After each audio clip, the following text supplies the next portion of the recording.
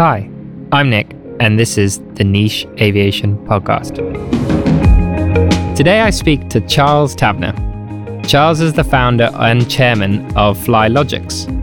Flylogix specialize in beyond the line of sight unmanned aviation. Their drone operates using a combination of the Iridium satellite network and artificial intelligence. This allows them to fly entirely remotely for nearly 500 kilometers. Flylogix use their drone for methane detection, oil spill response, and surveillance. They are also currently in early stages of logistics testing. If you're looking to learn more about a world leader in unmanned aviation, then this is the episode for you. Charles, many thanks for joining me. It's really great to have you on. Just to start, actually, it'd be really interesting just to get a bit about your background. Thanks very much, Nick. So I originally have a master's degree in aeronautical engineering from Cambridge, and I started my career, I spent my whole career in technology development. I started my career at a business called Cambridge Consultants. And actually, that was probably the sort of first genesis a long, long time ago of Flylogix, because at the time I was there, we were developing all the hardware for the Iridium satellite network. So that was the sort of most like the first building block of Flylogix. Didn't realize it at the time. I then worked for about 5 years for a venture capital company focused in energy investments through the financial crisis and the last cycle of sort of excitement around clean energy, interestingly. And then more recently, I built a subsea pipe business from the point where we were just a handful of people in a small serviced office up to a large provider of high-end carbon fiber pipe to the subsea industry. It's a company called Magma. And through that, I got involved in various different activities in oil and gas, including the Technology Leadership Board, which was the UK's response to sort of coordinate technology investment into the offshore energy space. And it's sort of that journey that has brought me to Flylogix over the years. And so you've got quite a unique background there. And so there's a couple of things that I'm sure we'll touch on later. But within that, what was the moment where you found out there was a problem that you need to solve with Flylogix? Or what was the moment you decided to start Flylogix? Yeah, so it was at the time, it was about 5-6 years ago. It was the time I was on the Technology Leadership Board. And we, in those meetings, we had the heads of... This was the oil and gas. Gas, that's right. Leadership. Yeah, that's right. We had the heads of many of the big oil and gas operators in the United Kingdom, and some of the leading technology companies in the space. And one of the topics at the time was always drones. People would talk about drones.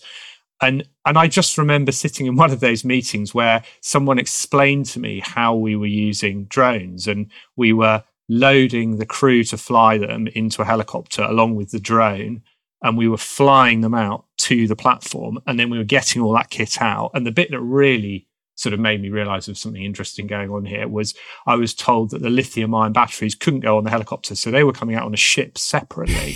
And I thought, what is going on here? The whole point of these systems is that they're able to fly. You must be able to do that. And I got into sort of several conversations where we were just talking about it must be possible. And people kept telling me, oh, well, you can't do it. Regulation can't be done. Regulation.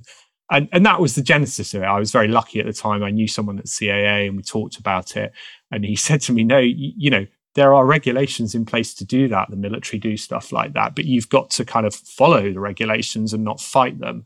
And that was the genesis. It was essentially a bet, actually, with one of the oil and gas operators, the chief exec of the operator at the time, which is they said, oh, you can't do that. And I said, well, I'll tell you what, give us a £1 contract and I'll show you we can do it. And we did our first operation in 2017.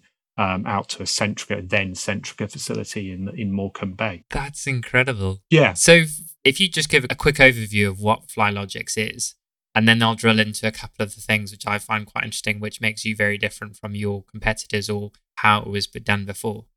Yeah. So Flylogix is all about delivering long-range unmanned aviation services and to reduce the cost, the risk, and the environmental impact of delivering those services. And what I've just described to you is an application of that. The service we provide is much broader, but you have to focus on individual applications for individual customers to actually show that. And so I think if we touch on a couple of things there, which is quite interesting. So first of all, whereas before you were talking about them sitting on an oil rig, for example, and flying a drone and seeing it, the thing that makes you different is the first thing is the beyond visual line of sight. Yeah, absolutely. So the sort of the fundamental thing that we are just entirely focused on, Nick, is operating an unmanned aircraft beyond line of sight, and that sets you up for a certain type of services. So, in my commentary about small drones and things, absolutely, there are loads of services where that makes sense, where you get one out of the box, someone flies it who can see it. What we're focused on is you can also see there are a whole range of services where actually being able to take off from one location, move hundreds of kilometers to another location, do the service, and then come back has real advantage. And it is fundamentally different. It requires a different set of skills, differences in regulation, differences in technology, and that's what we do. And how did you go about actually solving that problem there initially, the beyond visual line of sight? Yeah, so it's kind of iterative thing, isn't it? Like all technology development is an iterative thing, which is at the point you realize that there's a customer who might want that, you come back to the question of, well, how would I deliver that? And I was very lucky at the time. I found an individual who had done a lot of work historically in the military on this and had some really interesting thoughts around that. And we got together and he developed an aircraft that you would describe as sort of a minimum viable product, a product that would allow you to meet the regulations and do a very simple beyond visual line of sight. And that iteration has continued, because what we've done is we did the very simplest operation in Morecambe Bay, very simplest sensor package. And what that did is it got our customers thinking, and our customers suddenly realized, okay, this is possible. And they started saying, well, this would be more important than that. You start to say, right, okay, well, how far do you want us to fly? How often? What weather conditions? And there's that natural back and forward, and you refine the operation. Yeah, and so that first flight, what exactly were you doing? So we flew 88 kilometers from Blackpool Airport. We flew out to a facility. It was part of Centrica's facilities in Morecambe Bay. I think it's DP3, which is an unmanned platform in Morecambe Bay. And we just had an infrared camera on, so we recorded infrared imagery. And interestingly, it was the thing that people were interested in was gas detection. So it was a more amorphous description of what we do today, which was sort of interested in gas detection. And that's what we did as our first operation. And then so you've now evolved and you're using Iridium and Iridium satellites, and that links quite nicely back to your earlier days in consultancy. What was the kind of moment that you realized that you could use Iridium, or how did that go about? Yeah, well, it's a classic example of you can't join the dots going forward. I knew all about the Iridium work from my time at Cambridge Consultants. To be honest with you, I never thought that I would then apply it. But as we started talking about what we wanted to do in oil and gas, what ranges we wanted to fly over, the requirement to be able to fly anywhere in the world, it suddenly dawned on me that you need a satellite communication network. And as we started to look into it, you realized that a lot of the sort of cost and complexity in incredibly capable military systems is all driven by that satellite network, by the complexity and scale of that satellite network. And because I knew intimately what we'd done at Cambridge Consultants and the work we'd done around Iridium, I knew from the starting point that it's a very elegant, compact system. I knew that some architectural things about it. As a low Earth orbit system, you've got very short paths in that system, so it's low latency. I knew there's some stuff about it that would make it very attractive, but it's a relatively low bandwidth, and so you have to design your whole system around that. And so quite quickly, as we started looking at it, we realized that this was probably one of the sort of the fundamental building blocks of being able to do a really robust, reliable, but economically viable system. And you have to build everything around that. And that's where we started. And so within that now is use Iridium. And like you were mentioning there before, it has its advantages, but also has its disadvantages. I think one of the ones we've discussed before is the lag, and it's not immediate response. So how did you get around that? Yeah, so you just have to design your system. Your system has to be able to tolerate some small degree of interruption. So you need lots of reliability, and you need to tolerate a small bit of interruption. And your system, the control of the system, needs to know what it does if it loses a few seconds of communication. And again, that's what I mean about it drives your whole architecture, it drives your whole safety case. None of these things they're all an interrelated system that has to work with the next bit. And the actual aircraft itself, so what's the development on that been like?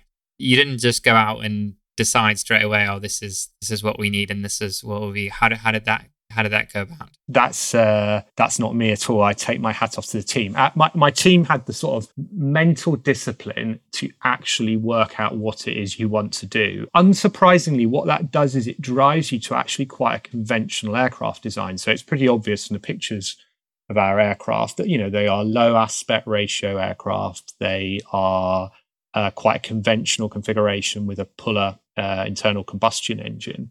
They're not very high-tech looking, if you will.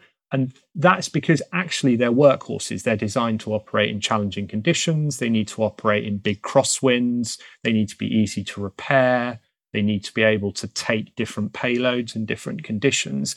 And actually, when you constrain yourself with a real customer requirement, you kind of end up with an aircraft that is quite conventional. It's kind of the same thing you see in manned aviation. When you put the constraints on, you end up with an aircraft that looks like lots of other aircraft. And so I don't think it is people often say, well, it looks very different from a UAV. I think it looks very like a real aircraft. And that's what you're seeing. Yeah, and that's what I find out quite interesting, actually, is the way that you've approached your business. And it's like fascinating, and how you've developed is you had that first use case and you had the problem and you said, okay, what's the minimum viable product to solve this problem? And you come up with all these solutions, and some of them, I guess there has been innovation, for example, the use of the Iridium network, but then in places that you don't need to innovate, for example, the aircraft design, you haven't, because it seems that it's not necessary. And so why innovate when it's not necessary? Just focus on the bits that you do. Yeah, and I mean, the other consideration is and look, this goes against everything to do with my history as an aeronautical engineer. Look, I love aircraft design and I would love to get involved in that. But there's an enormous number of incredibly talented people doing some really clever stuff in unmanned aircraft design at the moment. And we need to focus, and we're focusing on what our customers want as the end result, and what are the things that facilitate that. And actually, in that hierarchy, the aircraft design ends up as being pretty simple. There's quite a lot of innovations on it, but they are to serve a purpose, to hit a certain fuel range or something like that. Yeah. And so you successfully did your test flight in 2017 with Centrica. That all got approved. And then you signed a contract, was it with BP and the Shetland, for methane detection? Is that right? Yeah, so BP have done a lot of thinking about methane detection, and they're very forward thinking about some of the challenges of verifying your methane emission outputs. And they've come out very publicly and talked about what they're doing to do that. And what they ended up asking us to do, they had a lot of insight into this, and they asked us whether we could fly a specific sensor from a US company called Secops. Secops makes a very high-performing, lightweight methane sensor. They asked us to work with them to actually develop an accurate methane measurement service. So what we did is we demonstrated that service first back in 2019. So we flew out of Shetland, out to one of their assets west of Shetland, Clare, and we showed that you could make a methane detection measurement using an unmanned aircraft with the whole thing being controlled. Is that something you still do now, that methane detection for BP? Yes. So what we subsequently did is went out in 2020, actually right in the middle of all of the sort of COVID lockdowns, and went out and actually made multiple measurements of all of their West of Shetland assets. So Clare Ridge, Glen Lyon, and made, basically spent, up to an hour on station at each facility making very, very accurate methane measurements. So that's an ongoing work with BP. Yeah, and so with those, where are the pilots based when you're going out to these oil rigs and measuring the methane? So when we run that operation today, the pilots are based at the airfield. So they will get the aircraft ready, they'll prep it up, and then they will take it off and fly that whole operation from one of our ground stations at the airfield. Can you just walk me through actually what the typical day of methane detection looks like? So it's, I guess the thing that's fascinating about it is it's all about running a integrated process with your customer. So there's, at the beginning of the day, like any other flight operation, there's flight planning, there's looking at weather, there's coordinating with the offshore asset. So there's usually a safety meeting with the offshore asset first thing, just to make sure everyone is clear what is going on. The team will then run through, like any other aircraft, a set of pre-flight checks.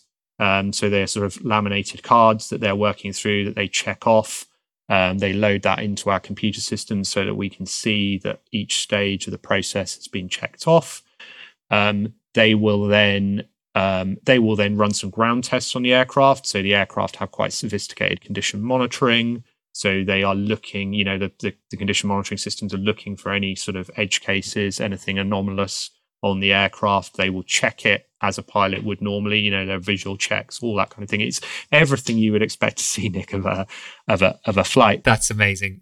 Yeah. I mean, it is absolutely. And one of our pilots was an A340 first officer. So for Virgin Atlantic. So he it's quite interesting getting his comparison of what are we doing relative to what he would do with his Airbus when he was ready to take sort of several hundred passengers in it, and it's pretty similar.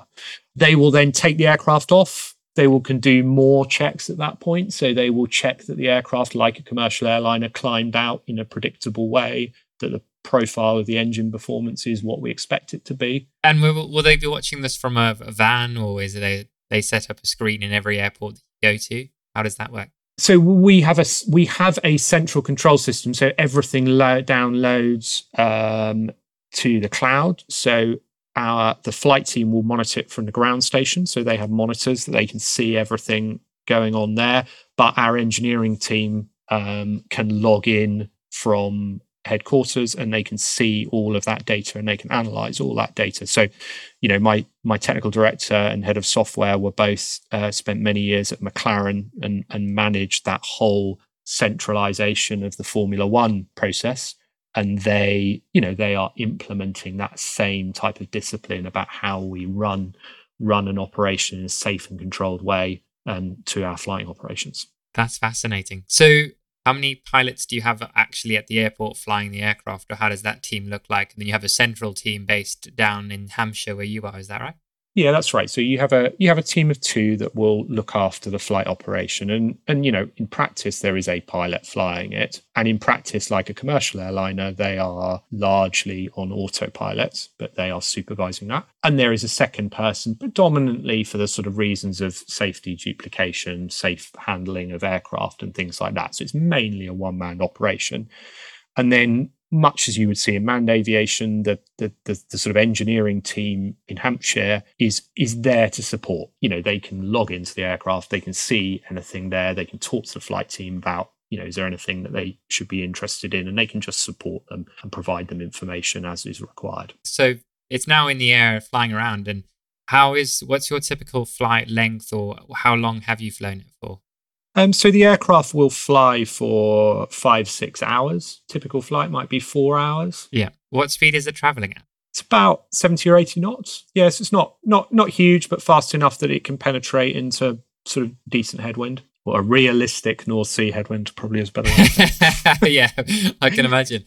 How do you ensure that you don't, if for example, an aircraft flies past and stuff and you're not colliding into anything, how is it making sure that that doesn't happen? So the flight team are trained radio operators, and they are talking to air traffic control. Air traffic control can see where the aircraft is. We can see other aircraft through the various sensors on our aircraft. And so through a combination of air traffic control and then what our pilots can see electronically on their screens, we're able to sort of maneuver around other aircraft and safely move around other aircraft. That's really cool. So on top of the methane detection, so that's a big part of what you do. And how often are you flying out to do the methane detection at the moment? Pretty busy. So if team went up to Shetland actually today. We have a number of operations in Shetland. We then move back down to central North Sea. So, it's a pretty steady business, and the nature of it is predictable. Yeah. One of the things that's attractive about it is it's a predictable, planned activity, and so we can sort of coordinate with our customers and fit it in when it is best suits them. Yeah. This is what actually I find really amazing, right? Is a lot of people visualize drones being these huge, sexy. Not saying that what you're doing isn't really exciting, but it's not like it's just doing a job. And you're out there and you've done the first flight, you've done the second flight, and now it's just a team going out and just like they would fly an airplane, they're just flying a drone and they're doing exactly the same thing. If you look at the operating costs of if you were using this by aircraft, you've saving about 90% reduction in operating costs. Yeah, you make a bit. It is a more. It's just a smaller, more compact system. So it is. If you can do the job with an unmanned aircraft, there are less potential costs around the actual equipment. There's less cost around waiting on weather. You can see as we start to centralize that control more and more. We've got to have less people actually at the site, and so you can see it's just a more efficient activity. And you're absolutely right. It is a lot of it is about process, and so we do some incredible stuff on technology to make this all possible, but actually it's a lot about following through procedures. There's stuff like about crew resource management, how you get people to a place with enough sleep that they can then go and do a proper day's operation. All of that stuff has to be in place. People have to have the right certificates at the right time, and I think that's the bit that maybe gets lost in some of the sort of excitement, as you say, about a sort of a new configuration of unmanned aircraft. And so you also, was it last year or the year before that you signed a contract and now doing oil spill response? No, it was probably two years ago. So oil spill response is a really interesting client for us because they are one of the premier providers of general sort of oil spill and general support for operators. And they've always had a very strong aviation component to that. So they've operated 727, Hercules, smaller twin-engine spotter aircraft. So they're an incredibly thoughtful aviation team. And they immediately recognized that ability to do some of that activity, not all of it, but some of that activity with an unmanned aircraft, a smaller, more compact unmanned aircraft, is really valuable. But I guess the thing that's interesting is it's the opposite end of the spectrum from methane. It's by its nature an emergency, and it needs to therefore be mobilized at relatively short time periods. It needs to be anywhere in the country. And so that, from our perspective, that's a really valuable other end of it's another bookend in the offshore energy space, because it's the opposite. It's high value, but you need to be able to go tomorrow. And so that tests us at the other end of the spectrum from the sort of predictable. So how would that work? Is if there was an oil spill anywhere around the UK, you'd have to go and deploy your aircraft and survey where the spill was? What does that involve? I think they do a much broader range of support, but yeah, that would be, you would be gathering visual data potentially. You might be depends on the nature of the incident, you might be doing methane detection. So if you've got, there have been incidents in the North Sea where there have been leaks. And actually one of the big challenges is you want to know how big the leak is, but you don't want to put a person anywhere near it. And actually you don't want to put an aircraft anywhere near it. And so you get these really tricky standoffs where helicopters sort of have to approach with FLIR cameras and things and try and judge how big the gas cloud is to make some sort of judgment. And so an unmanned aircraft is incredibly well suited to that. that type of activity. That's amazing. And this is quite interesting as well, because I had a chat with Centric. I'm not sure if you've heard of them. I have heard of them. Yes. They're part of Total AOC, and they've been doing quite a lot of work with the police. Yes.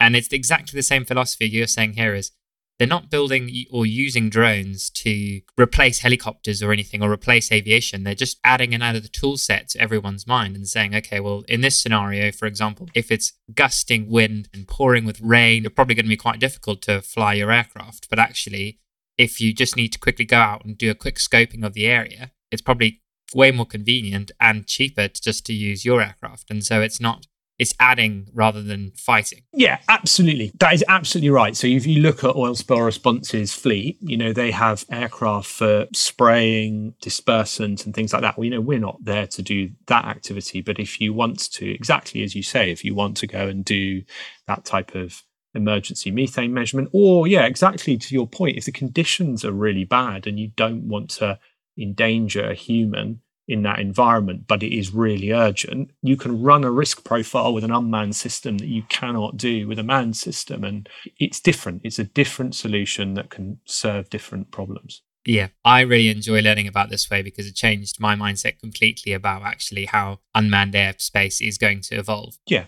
And actually, maybe it's an interesting point now to talk about kind of the future developments and what you've been working on, because there's a couple of exciting things. So last year, you flew out from Land's End to the Isle of Scilly. Yep. And you did a test flight with the Isle of Scilly Steamships Limited? Yes, the Isles of Scilly Steamship Company, yes. Can you just walk me through exactly what you did and how that's going to evolve? Yeah, so I've said to you before, we're very disciplined about serving a particular customer need. So we've, predominantly focused around the areas like methane, some of the specifics in offshore energy. Our equivalent of landing on Mars is the unmanned logistics. We absolutely believe that unmanned aircraft have a huge part to play in the sort of £100 billion a year aviation logistics business. But I guess we know enough to realise that that's actually quite a difficult challenge. You are, by focusing on logistics, you're looking at the application with the largest infrastructure rollout on day one. You need the lowest operating costs, and you need the highest reliability and weather resilience of any of the applications we've talked about.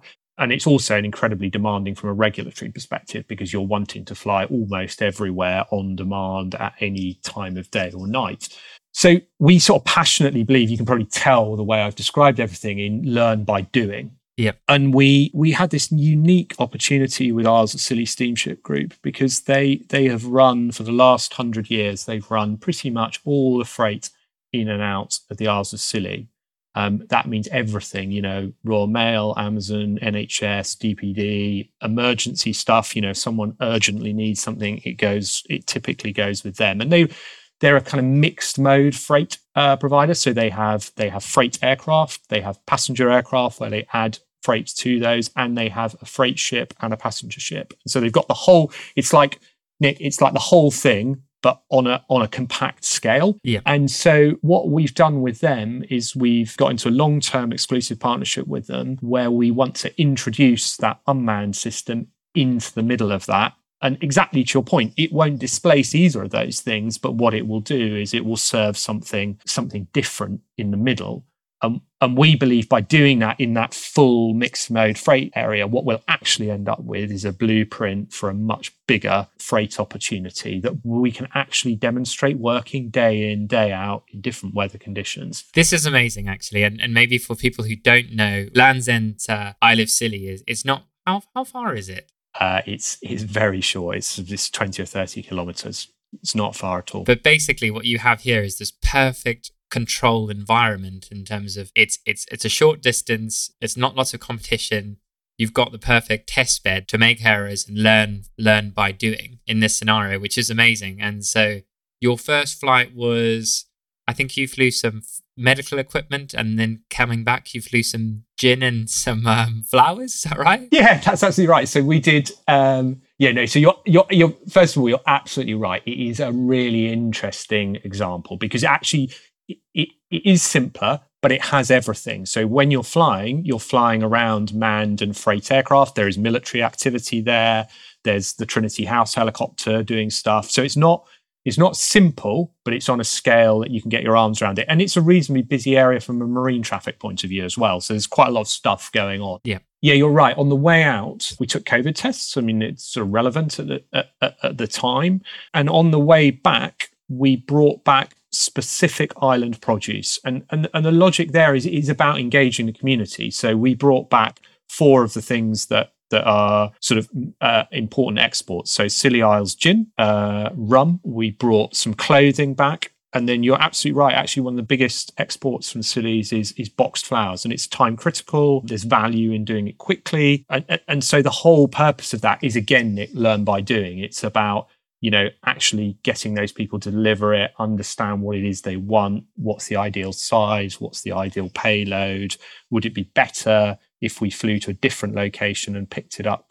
Would it be better if we dropped off in a different location? You can see the whole challenge is there. That's amazing. And so within that specific project, what's kind of the future development? How does that look over the next few years for you? Yeah, so the next step with Isles of Scilly Steamship Group is actually to put in a sustained service. So, a daily service or twice daily service that sits around their other activities, specifically with the objective of refining that understanding of what people really want. And that will certainly drive stuff around schedule, around locations you operate to, and realistically, that is likely to drive a different airframe because we're likely to be wanting to move different quantities, different weights, and things like that. But we want to do that by actually providing a minimum service to the community where people start to say, "Oh, if you could do this, this would be really valuable to us." Yeah. So it's coming up with a problem that it's actually going to solve that's not being solved now, is what you're saying. Yeah, it's what software people would do in A/B testing. It's that actually put something in front of people and let them tune it and ask you to do different things and then adapt to deal with what they ask you to do. And so within the time frame of that, how long do you think before there's actually a scheduled service going between?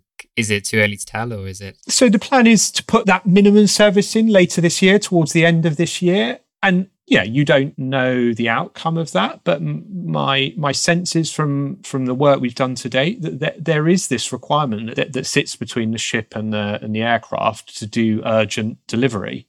And so I actually think we're quite a lot closer. We're quite close to the place where you've actually got something that is doing on-demand urgent delivery of relatively small items. I don't think that is far away from a technical or a regulatory perspective. And maybe if we talk about the other future plans. So I see you're actually a part of the Innovation Sandbox. Can you just talk me through that? Yeah, so we've gone through that whole process, and what we worked with the Civil Aviation Authority on was basically a more elegant way of operating around other manned traffic. So we developed with NATS a simplified way of allowing us to operate with other aircraft, so not having to segregate airspace for our operations. And what we did with the Civil Aviation Authority late last year was we demonstrated that. So we actually went up and flew a series of flights in Scotland where we flew under the direction of a controller. So the controller's asking us to maneuver different altitudes, different headings. And then we started to do stuff where we had helicopters actually flying at us to check that our TCAS system and their TCAS system were detecting each other and that the aircraft were automatically separating. We checked all kinds of things about some of our sort of emergency systems. So, if certain systems cut, whether the appropriately defaulted, how it changed transponder codes, things like that. So, quite a complicated test program to prove to the Civil Aviation Authority that we had a way of operating safely around manned traffic in that environment, in the North Sea environment. That's amazing. Yeah, it is. I mean, it is incredible. We are doing some, we're very privileged to be doing some really special stuff that I think if you look across the rest of the world, people are not doing stuff as integrated as we're able to do here in the United Kingdom. Yeah, that's crazy. And so actually, you mentioned there about TCAS, but does your aircraft have other things? So does it have ADS-B? Yes, it does. Oh, wow. Yeah, so it has ADS-B, it has a MODAS transponder, and it has ability to maneuver it has automatic facilities to maneuver and detect and avoid. That's amazing. And so, well, you also mentioned there about the altitude, and you were able to change altitude. Typically, what altitude do you fly at, and how much does that have to change? Well, you need that. It's important to have the flexibility when you're operating on another aircraft. It becomes critical that you can operate at whatever altitude that the controller wants you at, because we will typically, for obvious reasons, fly low and underneath everyone else, because there's some obvious logic about just being underneath all the other operations.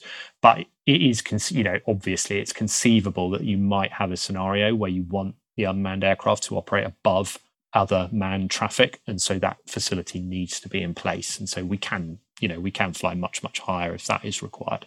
Yeah. Brilliant. And so a final one from me actually is just your next segments, or what do you see the focus of Flylogix going forward over the next few years? We've talked about the services into the sort of offshore UK energy market. So that is our anchor. That is the thing that we have an incredibly supportive regulator. It's a sensible environment to be operating in from a sort of safety perspective. So that's our anchor, and that will be a lot of our investment of time and effort in the next 3 or 4 years. But what we're naturally seeing, as you would expect, is all of our customers are international by their nature, and they are all asking us to start to implement these services overseas. Civil Aviation Authority is very well respected, NATS are very well respected, and so being able to go to other countries respectfully and saying, look, this is how we do it here, here's a sort of template, if you will, has certainly accelerated a lot of conversations. It means that other regulators around the world are receptive, and we get a very productive discussion very, very quickly. So there's an internationalization of that service, and everything about our system is designed to be internationalized. So, the architecture of it. And then there is this just natural progression, as we've talked about, into bigger, more demanding services. So if you imagine replacing the transit van as the ultimate end goal in logistics, there are several things along the path to that, as we talked about, higher value, hot-shotting logistics, and then perhaps getting into bigger scale of that. So it's basically those two axes, Nick. Yeah. Internationalization and expanding the range of services. Yeah. No, this has been fascinating, because I think it's completely changed my mind and how I perceive drones going forward. And so from this, I'm now looking at it and being like, well, logistics is probably not going to be in the next 10 years or maybe 5 years. Maybe it will be, but actually there's a ton of other stuff that is before that.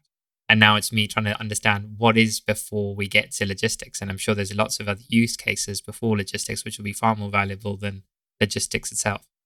Yeah, I think that is a really good characterization there. People are absolutely right that is the end state, which makes the biggest difference from a environmental impact. It makes the biggest difference from a sort of economic impact. But you're right, there are just huge numbers of services that are currently done by manned aircraft that, when 50% of search and rescue shouts are a pure search operation. And you're effectively flying a camera system with a 3-man crew and a twin turbine 5,000 horsepower aircraft at $3,500 an hour. Yeah, exactly. And that would probably, or would undoubtedly in the future be better served by an unmanned aircraft. That's amazing. How can people learn more about Flylogix? So we have a little bit of information on our website that just talks about what we're doing, and we are fairly, you'll see a reasonable amount on our LinkedIn feed and in press coverage, and I'd invite people to reach out if there's something that they want to talk to us about on our inquiries email. Amazing. Thank you very much, Charles. This has been brilliant, great, and it's great to learn more about you, and I look forward to watching you this year. Thanks, Charles. I hope you enjoyed this episode. I'm currently on the hunt for more guests, so if you know anyone who would like to be on the show, then please send me an email. All my details are in the show notes below.